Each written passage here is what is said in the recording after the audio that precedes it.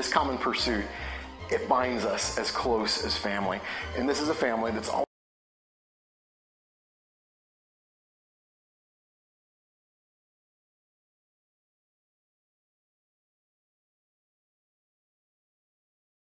I know we've had some hot weather, and it's still hot, but it's just a really nice day God's made for us.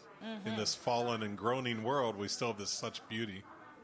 We're so good to see everybody here. If you get a chance, or you should take this chance to get the communion cups and bring those back to your seat. And then there are communication cards in front of you. I mentioned this with Ben. Ben was saying, we need to fill those out every week, even if you're not brand new to the church. Go ahead and fill those out. Or you can take a picture of the QR code, and it'll give you all kinds of wondrous and mysterious things to look at. So feel free to do that. This morning we're going to be... Why don't I stand up for a second, and we'll get ready to worship.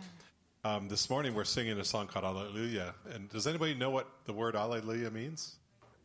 Praise the Lord. Very good. You guys are really smart, because I couldn't remember. So we're singing Alleluia. Praise the Lord. And we want to do that together this morning as we worship the King.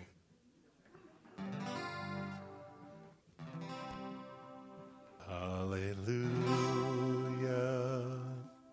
alleluia, alleluia, alleluia, alleluia.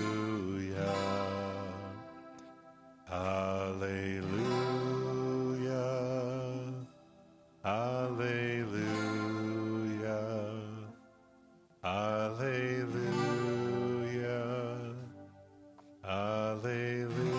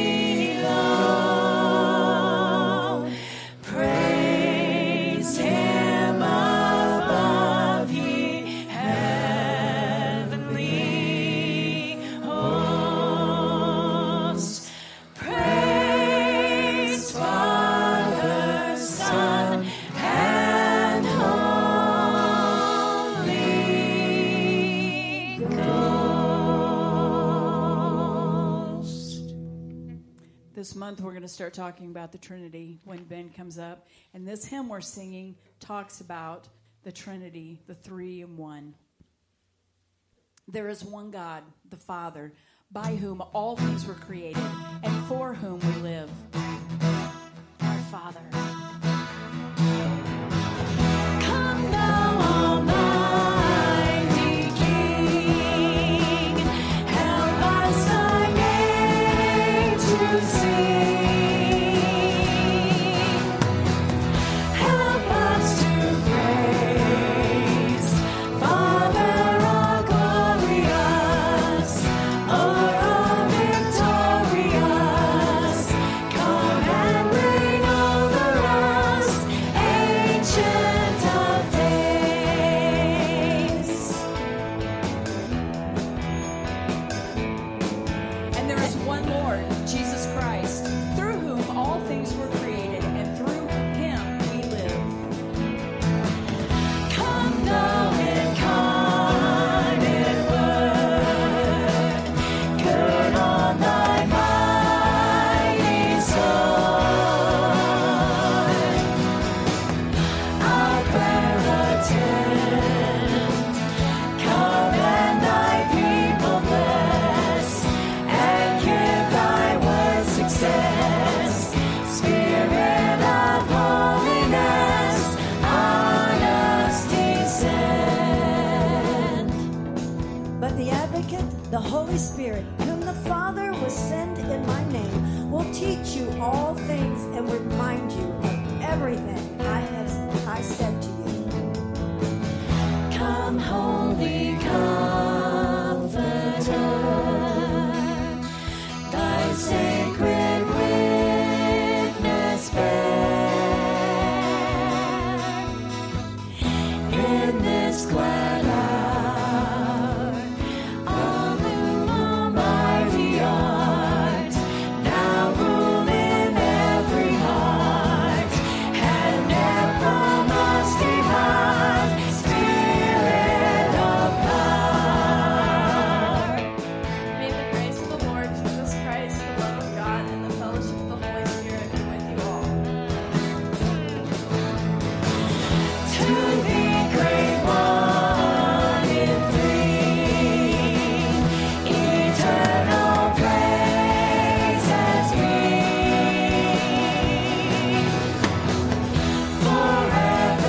Forevermore, thy sovereign majesty, may we in glory see, and to eternity love and adore. And to eternity love and adore.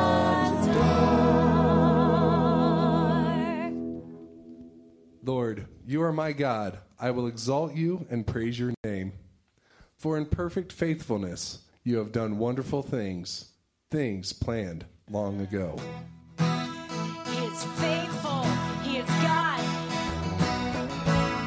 Forever and ever and ever, never changing. We worship the God who was. We worship the God who is.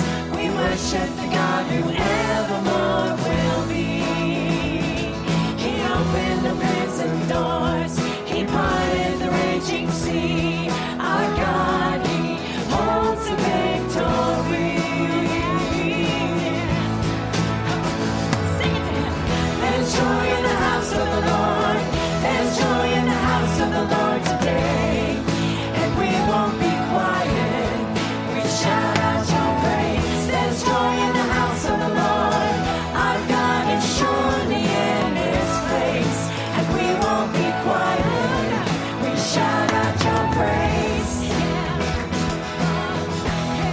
We shout out your praise. We sing to the God who heals. We sing to the God who saves. We sing to the God who always makes a way. 'Cause he hung upon that cross, then he rose up from that grave. Our God still rolling stones away. There's joy in the house of the Lord. There's joy in the house of the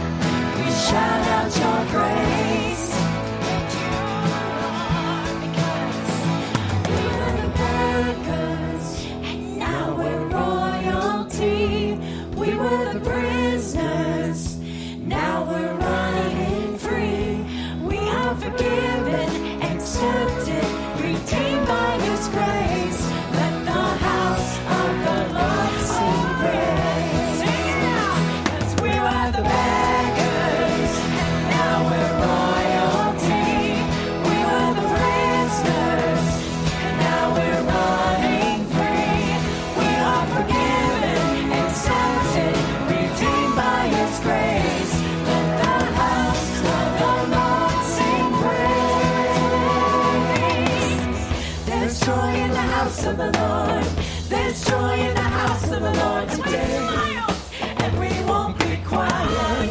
We shout out your praise. There's joy in the house of the Lord. Our God is surely in this place. And we won't be quiet. We shout out your praise. We shout out your praise. We shout out your praise. Who's worthy of all of our praise. Amen. You are God. You are good. You are faithful every single moment of our lives. Hebrews says, so let us come boldly to the throne of God. That is what we are doing this morning. We are nothing to worship the Lord except because of what Jesus has done for us. There, at his throne, we receive mercy, and we will find grace to help us when we need it the most. I don't know where you are today. Even if life is grand at this moment, we desperately need him. Amen? No, I guess not. Amen? I need him. I need him. Oh God, my God, I need you. Oh God, my God, I need you now. How I need you now. Oh rock of ages, I'm standing on your faithfulness. Thank you for your faithfulness. I'm calling on the God of Jacob, whose love endures through generations. I know that you will keep your covenant promises. I'm calling on the God of Moses, the one who opened up the waters. I need you now to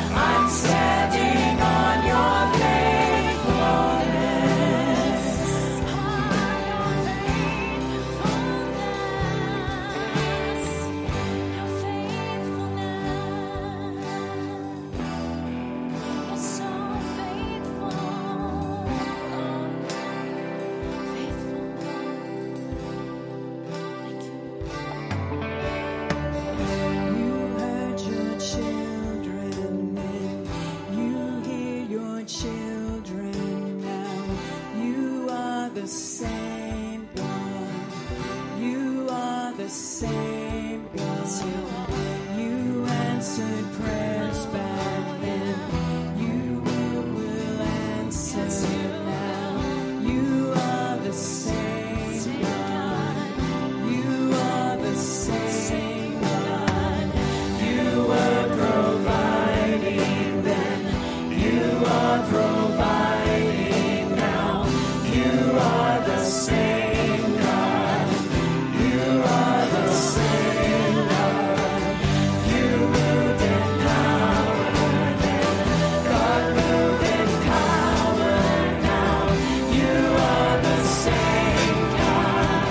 You are the same God. You were a healer then. You are a healer now. You are the same God. You are the same God. You are a Savior then. You are a Savior now. You are the same God. You are the same God. Oh God, my God, I need you. Oh God, my God, I need you now. How I need you now. Oh rock of ages, I'm standing on your faithfulness, on your faithfulness, Lord. So good, so faithful, Lord. Praise God from whom all blessings flow. Praise Him, all creatures here below. Praise Him above, ye heavenly hosts. Praise Father, Son, and Holy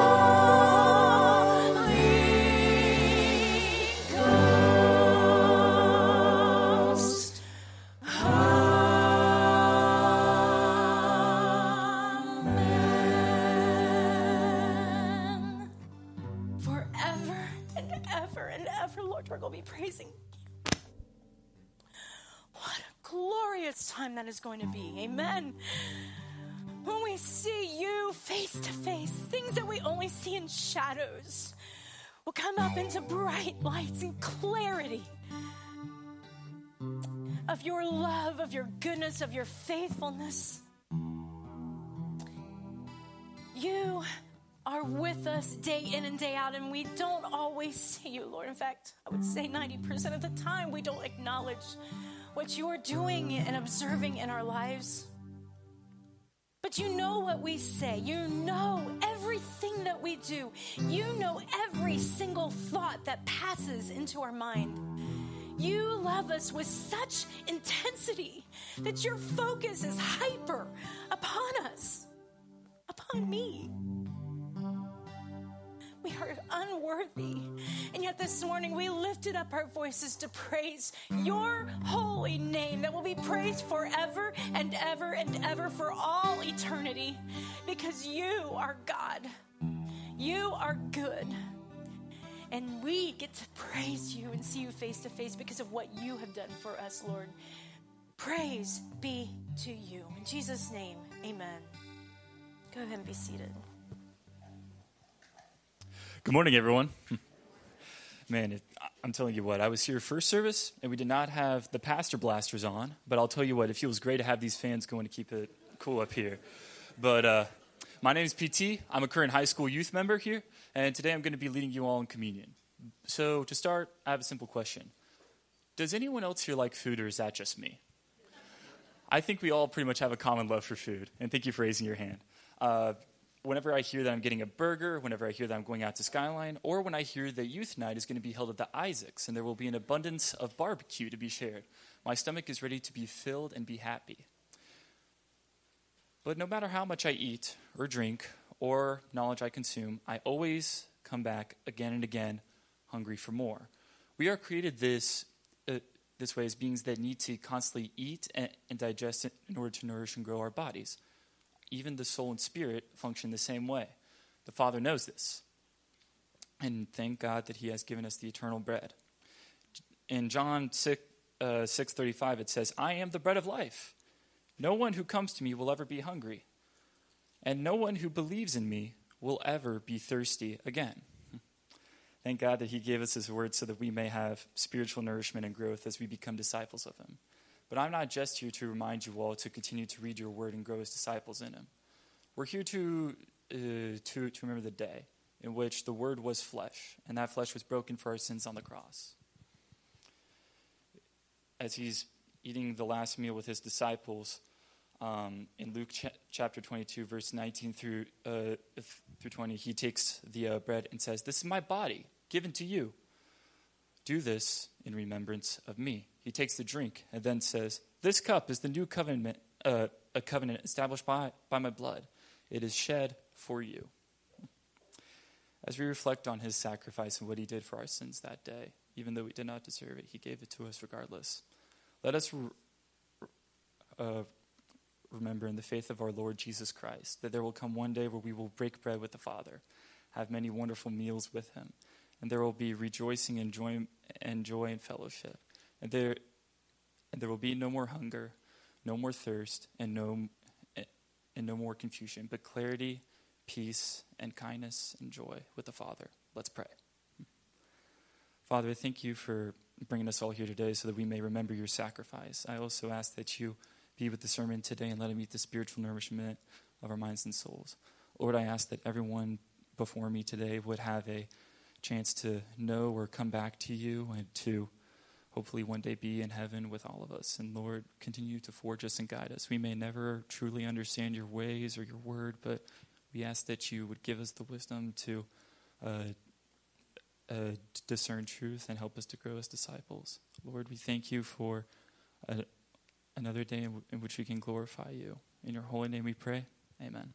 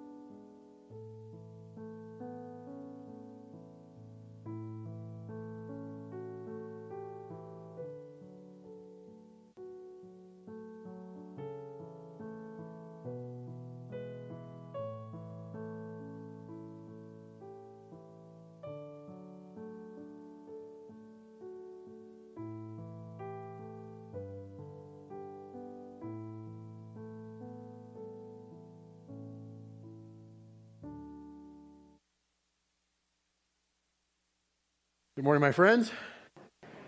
If you did not know what PT was talking about, I will never be able to think of these fans in any other way than Pastor Blasters ever again. That was hilarious.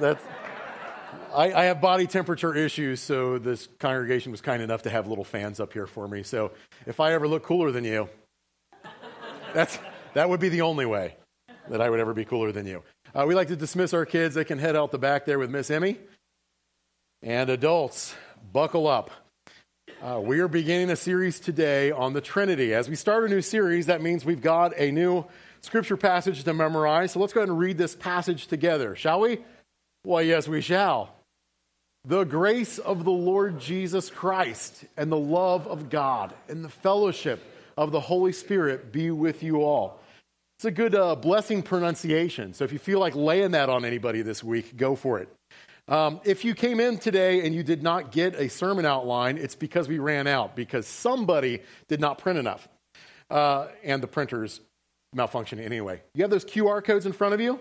Scan that, and it'll say sermon notes on that list. Click that button, and you will have all of the mini notes for today. And boy, there are many notes for today. And a discussion of the Trinity, guess what we're going to do a lot of today? Racing around Scripture. We're going to be all over the place. If you try to flip your Bible from chapter to chapter with us today, I will lose you. You'll not be keeping up. So I put all the scriptures on the screen behind me, at least most of them, I think. So you should be able to kind of keep up that way. But again, if you start flipping, you're probably going to get lost really quickly. You might be lost really quickly anyway, but let's all take this little journey of lostness together, shall we? Yeah, right. How do you relate to yourself? Is that a weird question? It might seem odd to you. You do relate to yourself, right? I mean, you think about yourself in a certain way. You do have sense of knowledge about yourself. You don't walk into the bathroom, see yourself in the mirror, and think, who is this stranger in my bathroom? You know who that is. There is a sense of self-identity you have. You have a name. You have to write it down all the time. You put it on checks. And every time you go to the doctor's office, and they make you fill out more paperwork, there's your name again. That's who you are, right? But you're more than a name. You have a history. You have experiences, and you have changed throughout your history. You are not, I hope, the same person you were when you were 4 years old. You've radically altered, and yet it's still you. You know yourself as a certain thing that has a body. This is my body. This is my kidney. This is my elbow. Whose elbow? Whose kidney? You also have a mind. These are my thoughts. And you know that you have a location in physical space, time. You might even be aware that you exist to some degree outside of physical space and time. Do you ever yell at yourself? I was installing tile in our bathroom a few weeks back, and I cannot tell you how many times I audibly out loud lectured myself or yelled at myself. Come on, Ben. Measure twice, cut once.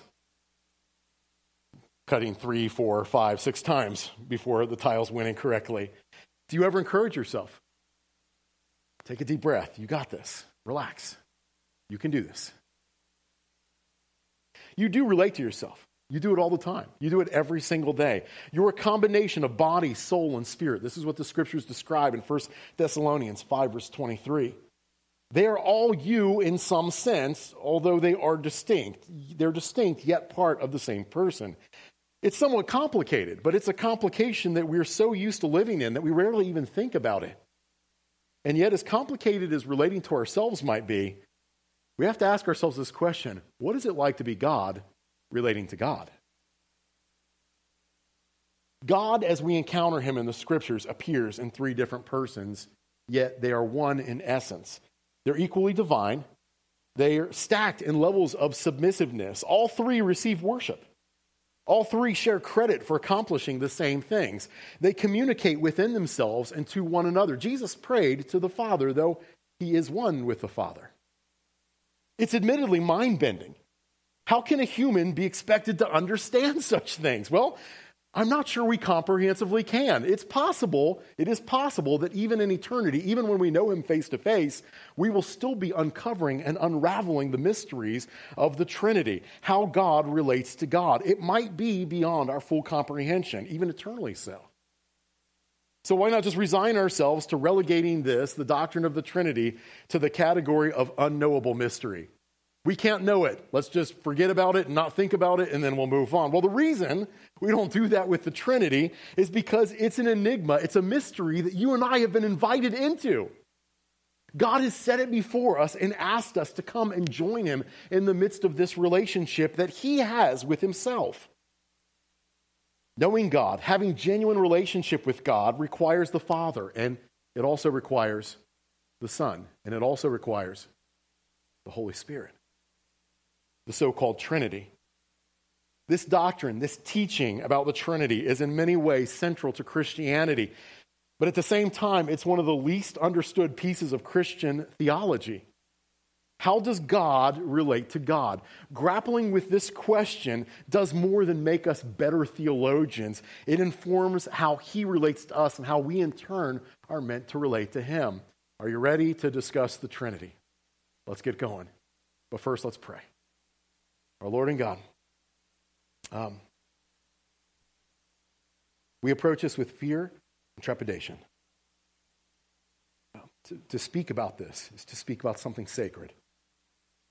And so, God, we ask for care and carefulness, both in how I speak, please help me, and in those who are listening.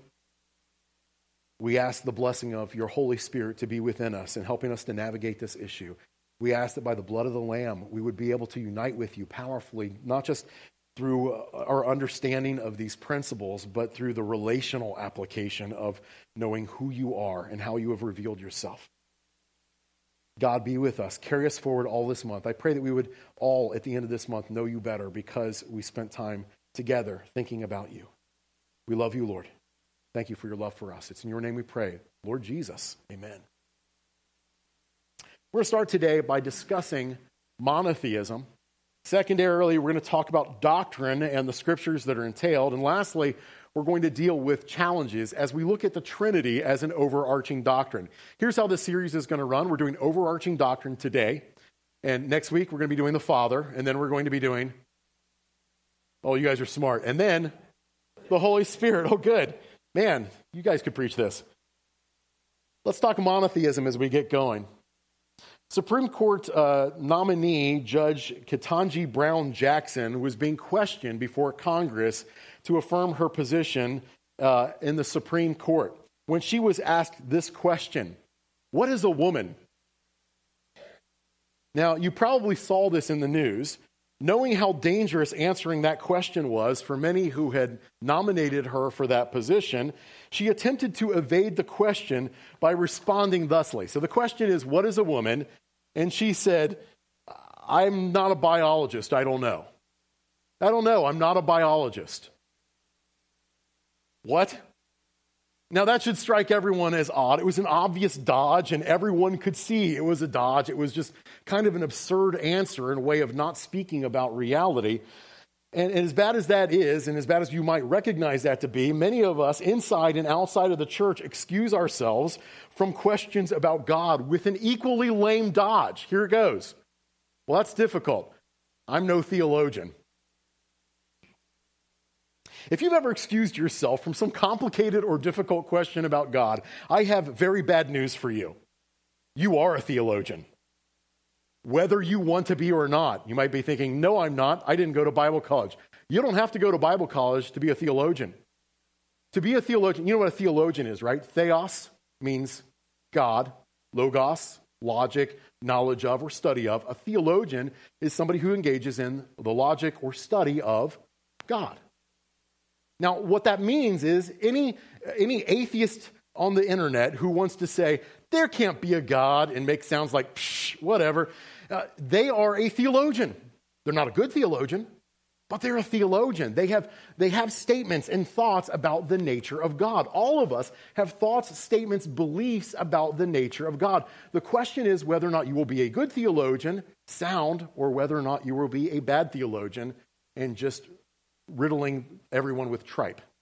Which do we desire you to be? A good theologian. Amen? To that end, this is why we are studying these scriptures that we're going to go through today. This is where we're studying the doctrine of the Trinity. We want to start with thinking about monotheism, the belief in one God. God is one. Now let's break down the term monotheism. Second Greek term we're breaking down today.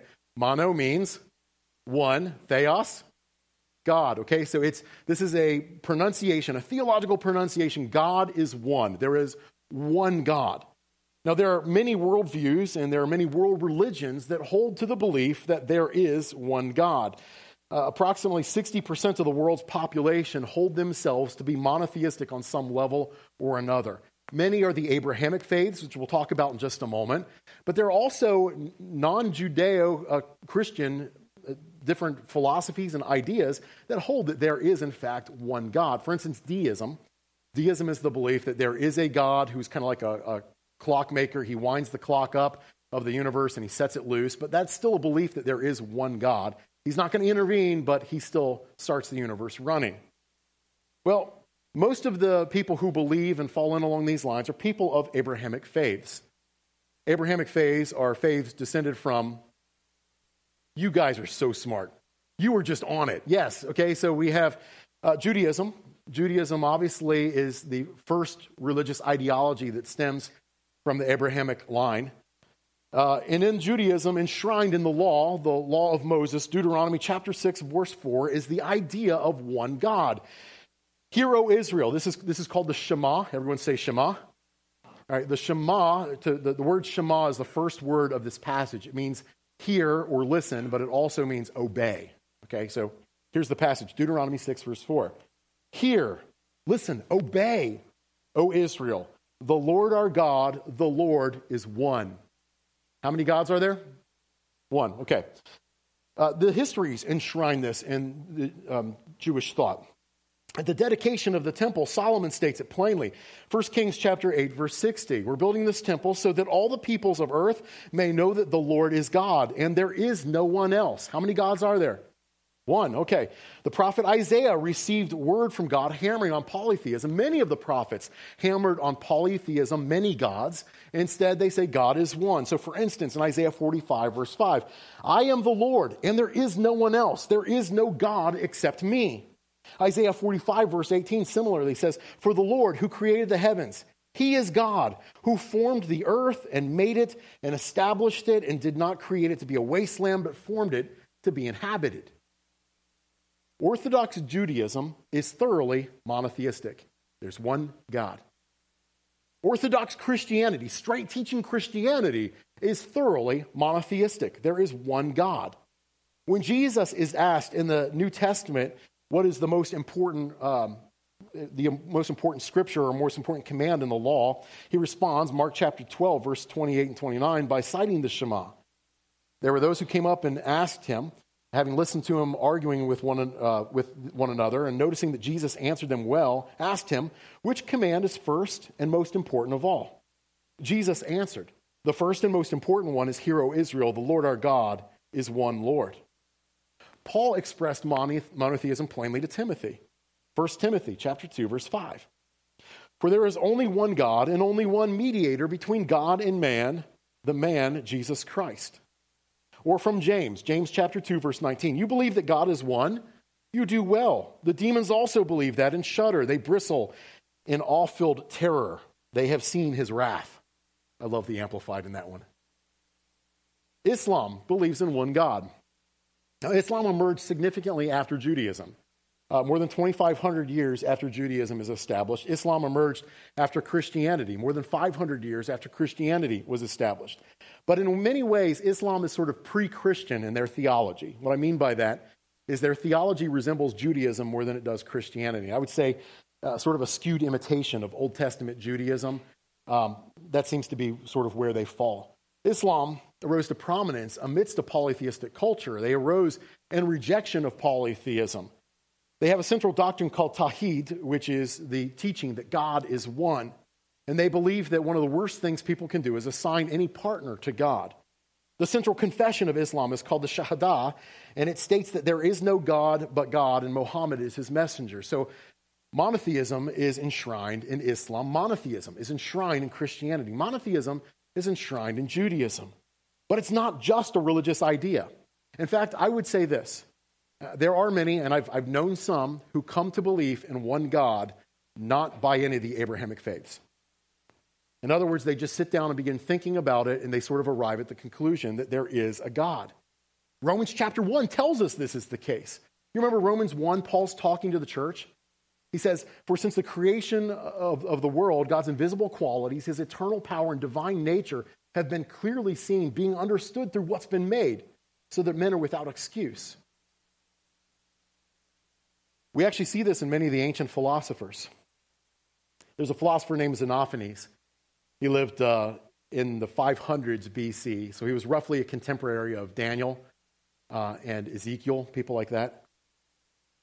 He is one of the most famous and influential philosophers to have ever lived prior to the time of Socrates. And we don't have any extended works by Xenophanes. What we have from Xenophanes are quote after quote after quote from Xenophanes that is listed in some of the who's who of ancient writers and philosophers and even theologians. People like Aristotle or Plutarch or Diogenes Laertius or even church fathers like Clement of Alexandria. They were all citing this ancient Greek philosopher.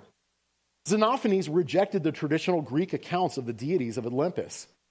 He argued instead that reason leads us to understand that any genuine God, the only genuine God, would be very different from the polytheistic conception. Instead, he argued that a true God, a real God, would be unmoving, all-seeing, all-hearing, all-thinking, one who shakes the very cosmos by his mere thoughts. Here's a quote from Xenophanes: "God is one, greatest among gods and men, not at all like mortals in body or thought. All of him sees, all of him thinks, all of him hears." This guy did not receive that from Judaism or from Christianity. This guy received that because he started thinking about God and came to these conclusions. Many in the early church began recognizing that Plato and Socrates, in fact, had evidence of similar beliefs. Socrates, if you've ever studied Socrates, I remember the first time I began reading and translating Socrates back when I was in college studying ancient Greek. I remember just being like slack-jawed half the time, like, he said that, because so much of it seemed to be paralleling a lot of Christian thought and ideas. Socrates was on trial for his life at one point. You can read about it in the Apology of Socrates. He's defending his life in front of an Athenian court. And in the midst of that Athenian court, here's the charges that were being brought against Socrates. Socrates does injustice by corrupting the young and not believing in the gods in whom the city believes, but in some other daimonia that are novel, some other spirit that is novel. Throughout the whole work of the Apology of Socrates, whenever he references God, he always does so in the singular. That's weird for ancient Greeks. That is strange. And in the midst of this discussion, he describes that there are other spirits, daimonia. The term daimonia is the same word we use for demon. It just means spirit agency. So for them, it was not like, a demon with like a pitchfork, right? They're just thinking spirit agency.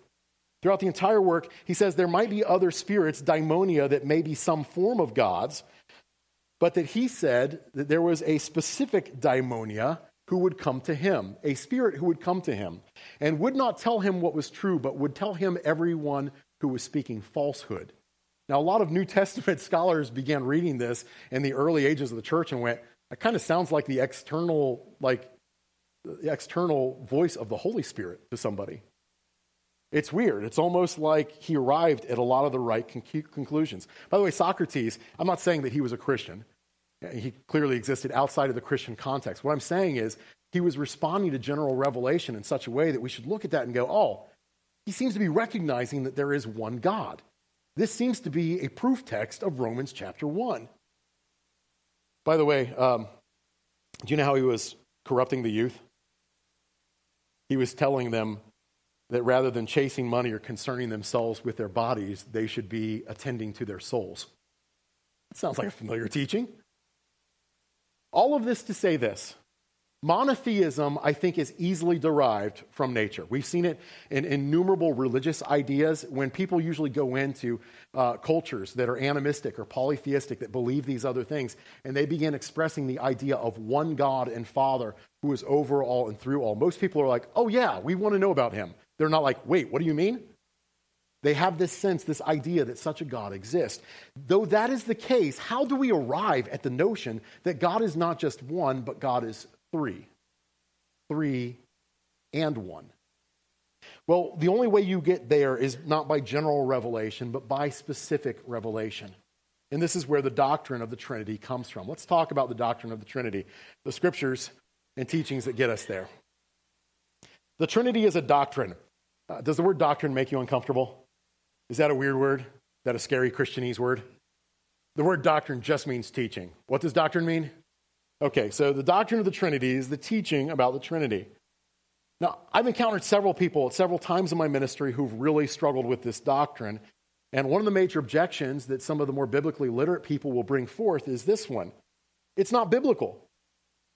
The doctrine of the Trinity is not biblical. And when they say that, they generally mean the word Trinity is not found in the Bible. Amen, it isn't. You can check your concordance if you don't believe me. It's not there. With that said, you don't need to be committed to the word Trinity, but you do have to be committed to the ideas that that word represents. If you think you found a better word for the triune God, have at it. Use that word. but you do have to affirm the doctrines that that term is referencing. Okay, so how do we reconcile 1 and 3? First of all, how do we even get this, and what is the doctrine? Here is the doctrine of the Trinity. You're going to all need to memorize this. There will be a test later. The doctrine of the Trinity is as follows. This is Orthodox. This is Orthodox Christianity in every Orthodox Christian church that is out there. God is 3 persons and 1 essence. 3 persons, 1 essence, or 3 persons and 1 being. Okay? This is the way it's established in the Nicene Creed. This is how it was talked about before the Nicene Creed even emerged. 3 persons, 1 essence, or 1 being. Now, if you hear that, your immediate response should be, okay, what is an essence or being? What is a person? If we don't define those terms, we have no idea what the other things mean. So let's define what a being is. A being is something's essential whatness. Oh, that helps. A being is something's essential whatness, the whatness of something. So for instance, a red maple is what sort of being? You guys are good. What is a Norway spruce? It's a tree. It's essential whatness. So though you approach a red maple, and if you approach one in my yard, you'll see a different red maple than you see maybe in your yard or out on the side of the road somewhere. But you don't walk up to that going, what is this novel thing? I've never encountered something like this. I mean, I've seen something like this, but this is completely new. Now, they are completely different, right? A tree's not branching in the same direction. Those are separate leaves. There's something very differentiated between them, but we recognize there is an essential treeness. That is the what. All right, so if there is a certain what to a tree, what is your certain what? What kind of being are you? Oh, good. I'm so glad someone said it. A human being. That is your essential essence. That is your whatness. I am a human being. That is the what of me.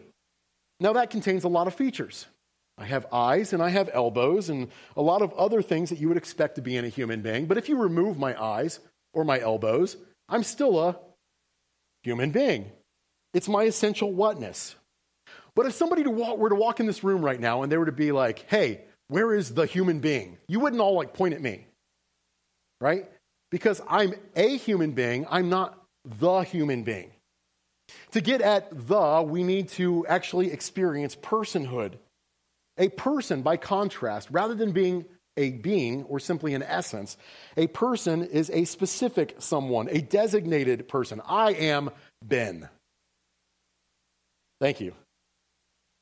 I'm a specific person, occupying specific space. If someone came into this room and said, where is Ben Walker? You could rightly point at me, unless I were in the bathroom and weren't in this room, and then you couldn't rightly point at me. I am a person. I am more than a nature or a being. I have personality. I have a sense of identity and self. With humans, here's where this gets complicated. We are each one person, one essence. All right? I'm part of a greater humanity, but I am a human. I am not the human. I am also one person. God is 3 persons, 1 essence. Nabil Qureshi was a Muslim who converted to Christianity, and as such, he had to really come to grips with this idea of the Trinity.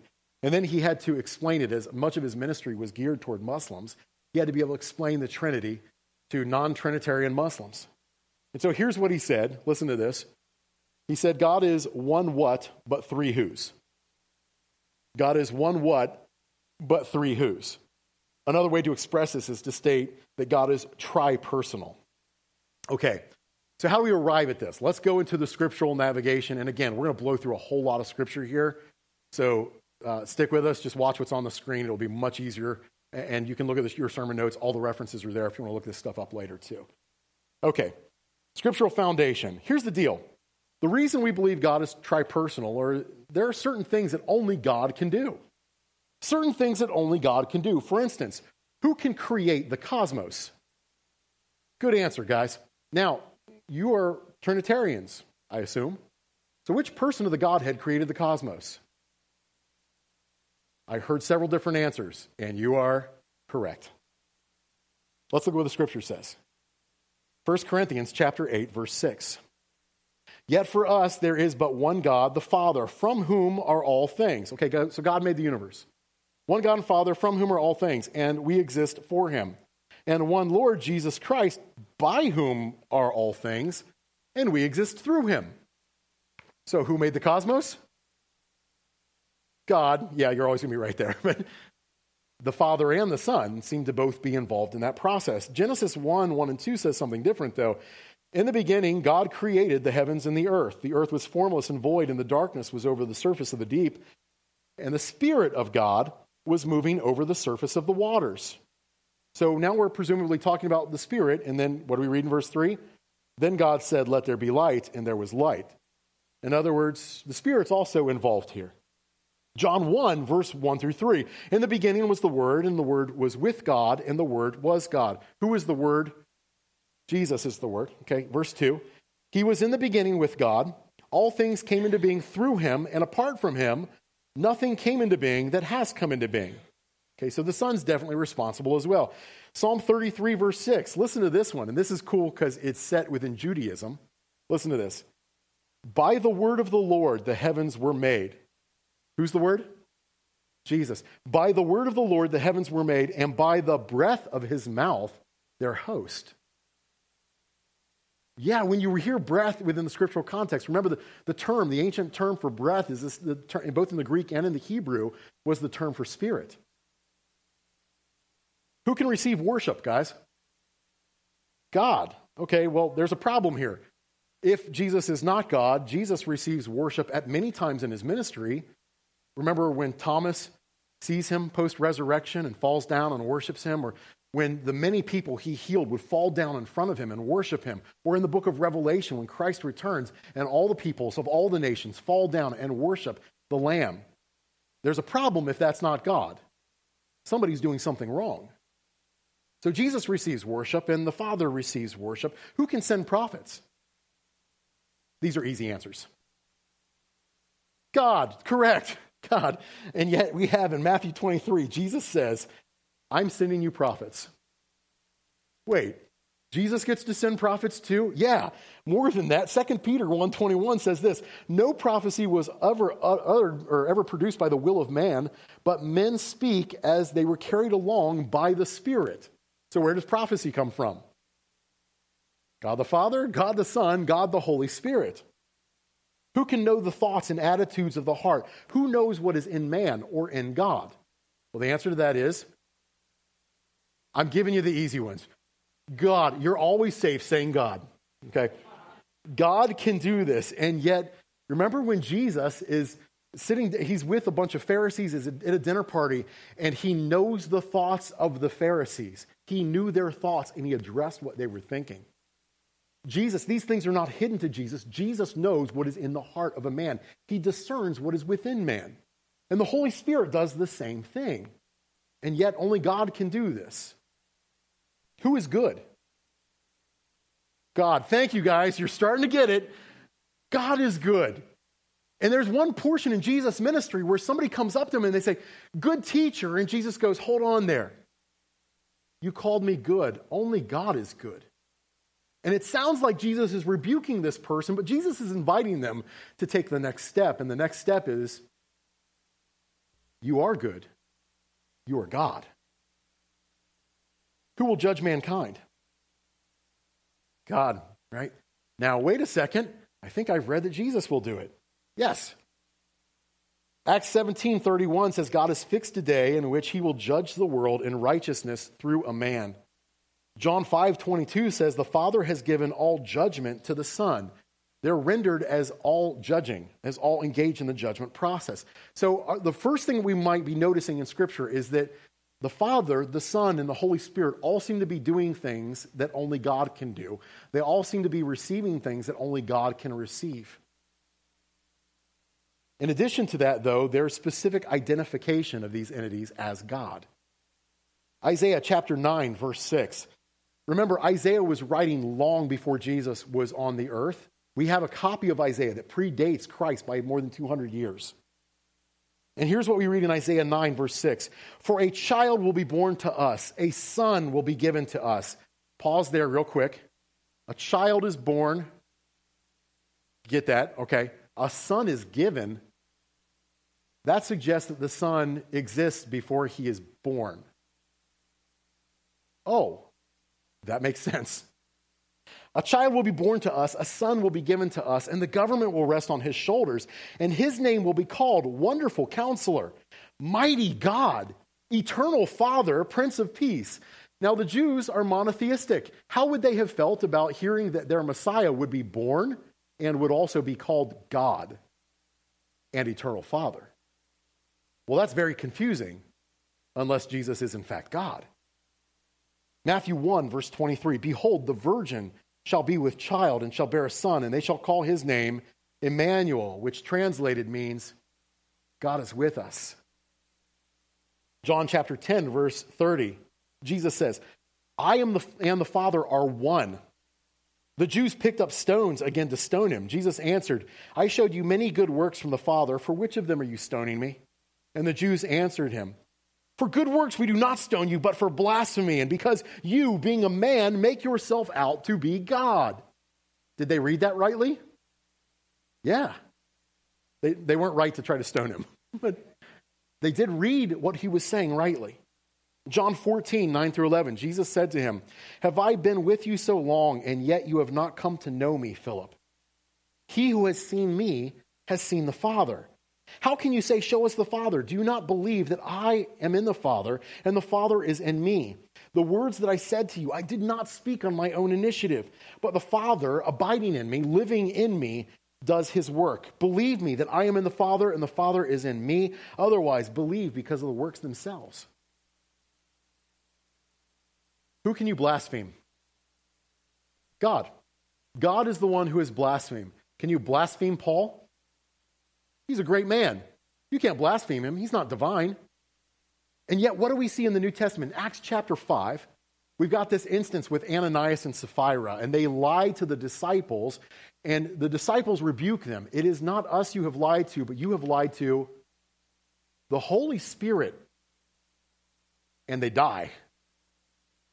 And we're told in the New Testament text that God will forgive all sorts of blasphemies, but not blasphemy of the Holy Spirit. All right, a very specific blasphemy, which means the Holy Spirit is God. Philippians chapter 2, verse 5 through 7. Have this attitude in yourself, which was also in Christ Jesus, who, although he existed in the form of God, did not regard equality with God as a thing to be grasped or clung to, but emptied himself, taking the form of a bondservant and being made in the likeness of men. Remember when Thomas has heard from everybody that Jesus rose from the dead, and he's like, yeah, I'm not going to believe it until I can put my fingers in the holes in his arms, until I can insert my hand in his side. I'm not going to believe that's him. And so Jesus shows up in front of Thomas, and he's like, okay, dude, you want to try it? Go ahead. There's the holes. If you want to put your fingers in them, here's the hole in my side. If you'd like to put your fist in it, go ahead. Thomas's response is to fall down before the Christ, and he says, Hakurias mu, hatheas mu, Lord of me, God of me. Unacceptable in Judaism if Jesus is not God. So I hope you've seen that the scriptures indicate, first of all, that the Father, the Son, and the Holy Spirit are doing things that only God can do, experiencing things that only God can experience, knowing things that only God can know. And in addition to that, there are a number of scriptures that specifically identify and attribute godhood to members of the Trinity. But in addition to that, there are triple formations that we see all throughout Scripture. Let's roll through a bunch of these very quickly. 2 Corinthians chapter 13, verse 14. The grace of the Lord Jesus Christ and the love of God and the fellowship of the Holy Spirit be with you all. Why mention all of them? Because they're equally divine and equally important. Luke chapter 1, verse 35. Here's a cool one. This is the angel appearing to Mary. And he says to Mary, the Holy Spirit will come upon you, and the power of the Most High will overshadow you. And for that reason, the Holy Child shall be called the Son of God. You see the Trinity in the declaration of the angel who shows up to Mary. Matthew 28, 19, go therefore, make disciples of all nations, baptizing them in the name of the... with such enthusiasm. In the name of the Father, the Son, and the Holy Spirit. Matthew 3, verse 16 and 17. After being baptized, this is cool, Jesus is being baptized. After being baptized, Jesus came up immediately from the water, and behold, the heavens were open, and he saw the Spirit of God descending like a dove and lighting on him. And behold, a voice out of heaven said, "This is my beloved Son, in whom I'm well pleased." You see the Trinity right there in Jesus' baptism. John 14, 16 and 17. "I will ask the Father, and he will give you another helper, that he might be with you forever. That is the Spirit of truth, whom the world cannot receive, because it does not see him or know him. But you know him, because he abides in you and will be in you." This is Jesus asking the Father to bestow the Spirit, the Trinity. Romans 14, 17 and 18. "The kingdom of God is not eating and drinking, but righteousness and peace and joy in the Holy Spirit." Amen. "For he who in this way serves Christ with joy in the Holy Spirit is acceptable to God and approved by men."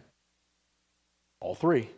1 Peter chapter 1, verse 1 and 2. "Peter, an apostle of Jesus Christ, to those who reside as aliens scattered throughout Pontus, Galatia, Cappadocia, Asia, and Bithynia, who are chosen according to the foreknowledge of God the Father by the sanctifying work of the Spirit to obey Jesus Christ and be sprinkled with his blood. May grace and peace be yours in the fullest measure." That's a description of the church. This is who the church is with regard to the Trinity.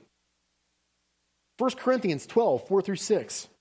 "Now there are varieties of gifts, but the same Spirit, and there are varieties of ministry, and the same Lord." The Lord is Jesus and how he's referenced in the New Testament. "And there are varieties of effects, but the same God, who works all things in all persons." Last one, 2 Corinthians 1, 21 and 22. "Now he who establishes us with you in Christ and anointed us is God, who also sealed us and gave us the Spirit in our hearts as a pledge." The scriptures point decisively to God as three persons. Now I want to say this. The Bible does not have a single chapter that goes, "Okay, now we're going to explain to you the Trinity." Instead, this whole scenario is a little bit like the father who hands his son a project and goes, "Figure this out." And he's a good dad that way, because it makes us pursue him and achieve relationship with him from our end, not just from his end. Let's talk about challenges with regard to this piece of theology. So some challenges that might be emerging right away, particularly if you're not a Christian yet and you're just coming and approaching this theology for the first time, you might be looking at this and going, "This is not logical. This violates logic. This violates the law of non-contradiction. You're saying something is both this and that at the same time."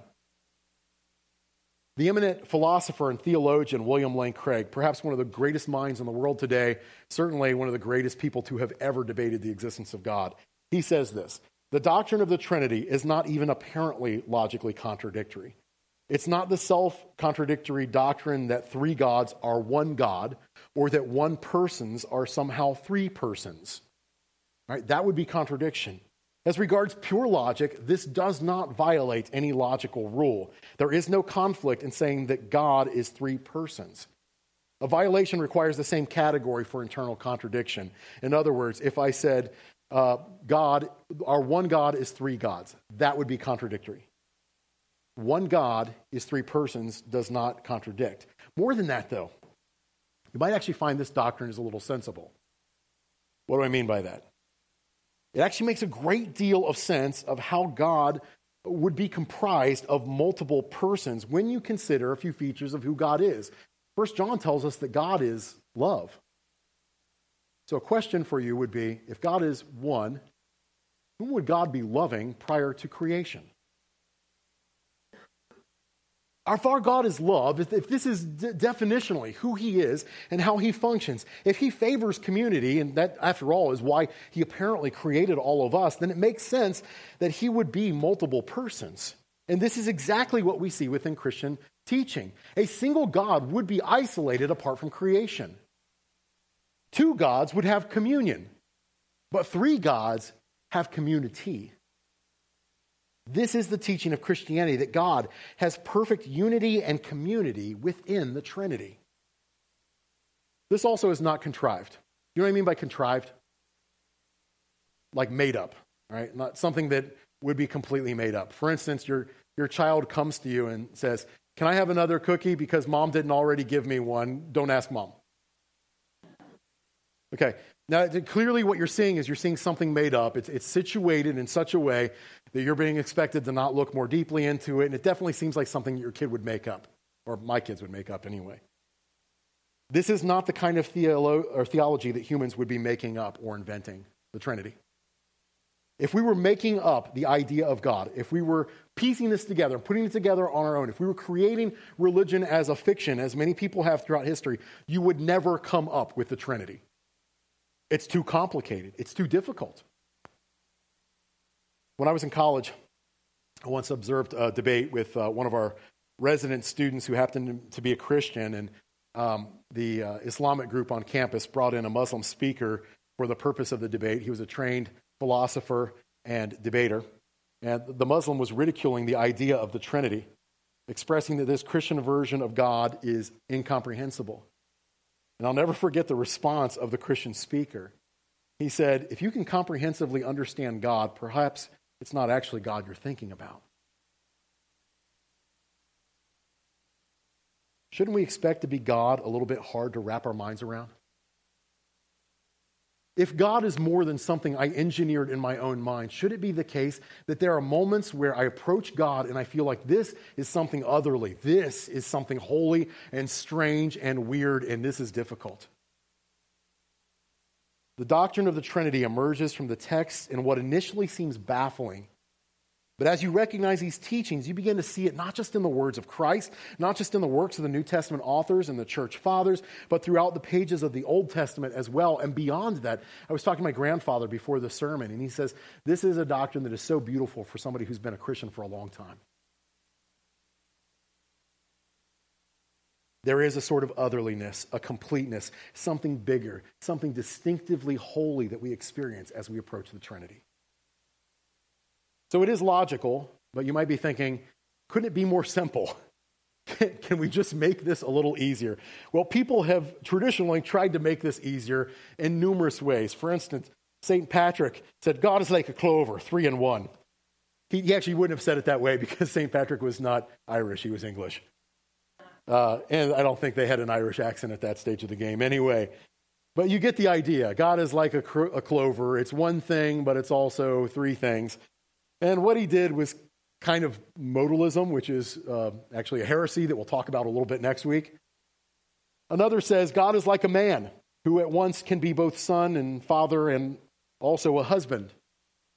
Yeah, but not really. That's also kind of committing a heresy.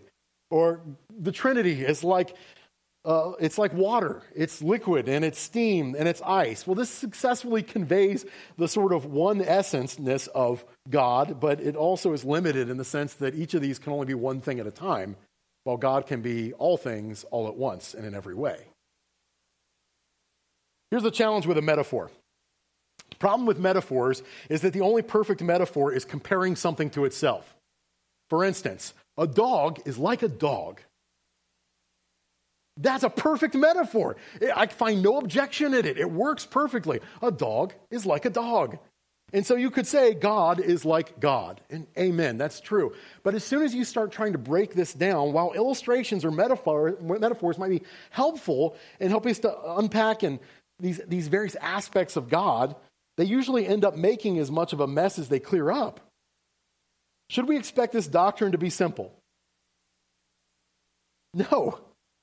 It's my impression that most attempts to simplify the doctrine of the Trinity usually end up being a bit heretical, kind of like an attempt to build an idol or represent God would, of necessity, be an offense. If you tried to draw your very best picture of God, how would that be taken? I mean, it falls utterly short. So you might at this stage of the game be thinking, I don't understand. And to you I say, what? You can't comprehensively understand the infinite, eternal, all-knowing, all-powerful being? What's wrong with you? Obviously. Okay, so if you don't understand God, perfectly acceptable. If you hear the Trinity and you're like, this is difficult, this hurts my brain, completely acceptable. There's no shame in recognizing that there is a limit to the human capacity to fully comprehend the nature of God. Remember how Paul talked to the Corinthian church in 1 Corinthians 13. Here, I'll read from the Amplified. For now, in this time of imperfection, we see in a mirror dimly, as a blurred reflection, a riddle, an enigma. But then, when the time of perfection comes, we will see in reality, face to face. Now I know in part, just in fragments, but then I will know fully, just as I have been fully known by God. There's a time where you will get this. Maybe not even completely, but you will get this. It is what we might call a functional mystery. What do I mean by that? Do you have a cell phone? Do you know how it works?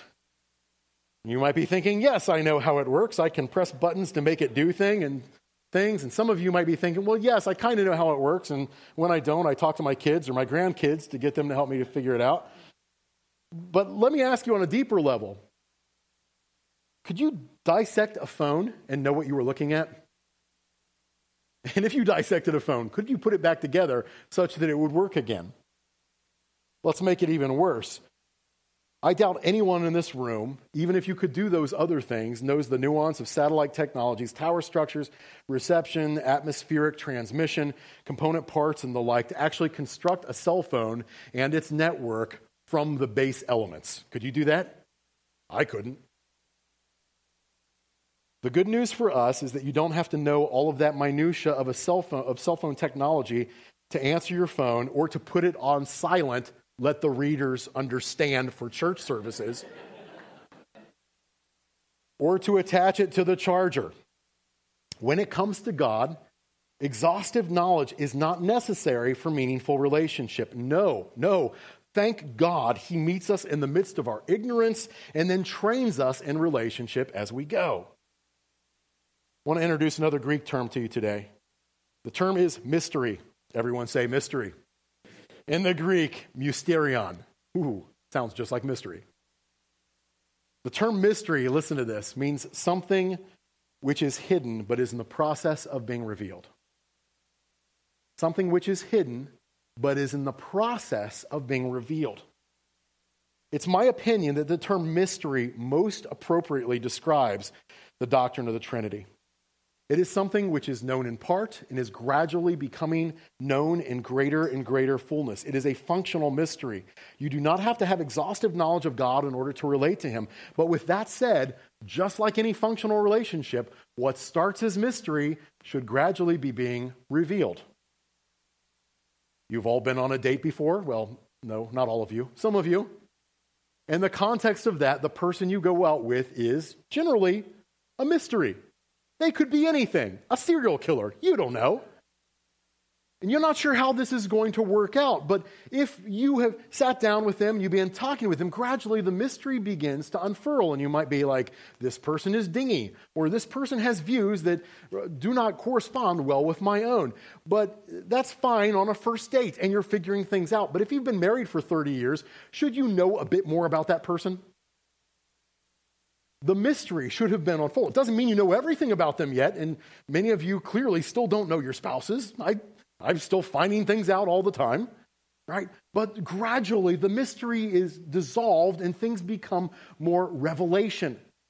And this is how it is with our Father in heaven.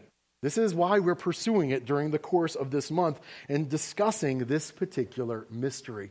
It's our desire that we all be mature in respect to how we know our God. In conclusion today, why are we studying this?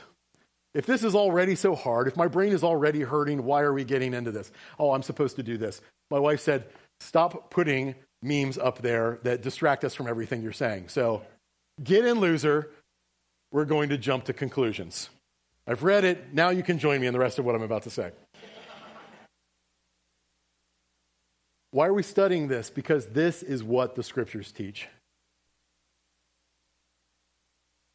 In the Scriptures, as you have seen from our discussion today, and you will see over the next several weeks, God is revealed in three persons, and it's necessary that you know those persons if you want to relate rightly to God. Though this doctrine is difficult to wrap our minds around, it is not logically incoherent. There is no contradiction in it. And indeed, I want to remind you, it would be worrisome if you had absolute comprehensive understanding of who God is, because that kind of God you might have made up. Thirdly, and this is perhaps the most important thing I'm going to say today. It will be important for the rest of this series. God is relational, and that relationship does not begin with us. I'm going to say it again because this is important. God is relational, and that relationship does not begin with us. You and I have been invited into a pre-existing relationship, and as such, we have to humbly enter by finding our place in that relationship. So, my fellow theologians, all this month I'm going to ask you to do something. I'm going to ask you to go to God in prayer every day, and I want you to just say this prayer. It's very short. You can do it every day. God, I want to know you more fully. Just say it. And throughout your day, I want you to reflect on the Father, the Son, and the Holy Spirit. I want you to think about what the different persons of the Trinity entail. But remember this is the prayer. God, I want to know you more fully. Can we do that this week? You need to write it down on your hands or on your neighbor's head. God, I want to know you more fully. Let's talk to that God in prayer. Holy Father, exalted one, King of kings, our Messiah, Jesus, Lord of lords, Holy Spirit, God within us, we call out to you. Teach us to know you. Reveal yourself to us. Unpack this mystery in each and every one of our lives. May we know you more and more and more. We love you, God. In your name we pray. Amen. Thank you, Ben, for 3 distinct points in one sermon. So by way of announcements, first off, communication cards. In front of you in the back of your seats are communication cards. You can fill those out to get connected with the newsletter. We can share prayer requests and just improve the communication we have as a church. Secondly, first-time visitors, there is a welcome gift for you, a book just outside these doors, a book on heaven, so feel free to grab that. Also, visitors, please feel free to fill out the I'm New Here form on the iPads, or you can scan the QR code in front of you on the back of your chair. If you'd like to get on the emailing list and receive the newsletter, please sign up for it on the iPad. So if there's anything going on in the church, we tend to send it out through that. Fifthly, offering in between the double doors. There's an offering box. We encourage you to give. We'll say more on that momentarily, but please give. Women of Joy will be meeting Wednesday, August 16th from 11 a.m. to 2 p.m. at the Shanderskis for poolside fellowship and swimming. Swimming is optional. That's how you know it's not a youth event where they throw you in. Lunch is provided. Please RSVP on the iPad so they can prepare food. If you signed up last week, it didn't go through, so do it again, please. Junior high, senior high. This week is our canoe trip, so we'll meet here at 9 o'clock and go from there. If you have not signed up and plan to go, please let me know today so that we can make the necessary coordinations. Afterwards, we're going to get together at the Arnold's, eat a bunch of food, probably keep swimming, and be really tired because we canoed all day. Grief Relief Group meeting this Tuesday, August 8th at 1:30 p.m. at the Kings Mills Perkins. See John Purcell or Mary Lou Ellison for more information. Junk removal. So on the back of the church, which I believe is this way, but my sense of direction is really bad, so ask somebody else, is next to the neighbor's property to make room for utility lines. So we need to cut and dig over there. And so if you have left stuff over there, get it gone. We're going to remove it by next Sunday, whether you do it or not. And lastly, last week we announced a matching fund, an opportunity to raise money. So it was a matching grant up to $25,000, so it'd be matched up to that, and you guys reached it within 5 days. So well done. So that was incredible. Certainly continue giving in that respect. We have a lot more to build. As you see, I think Wayne said we're having a block party back there, all the cinder block. So it's exciting to see things come together, and just such a joy to see the Lord working in our church. So let's go ahead and pray, and we'll be out of here. Oh, Lord, you are good. Father, we thank you that we can be challenged to think about who you are, and we thank you as well that you've given us your Spirit. You've sent your Son that we may come to know you. Lord, I pray that we would dig deep, that we would challenge ourselves to know you more deeply, to follow you more faithfully. And Father, we recognize that we cannot do any of this on our own strength. We need you. And so going forth from here, we pray that we would glorify you, reflect you in everything that we do. Oh, Lord, we love you. In your Son's name we pray. Amen.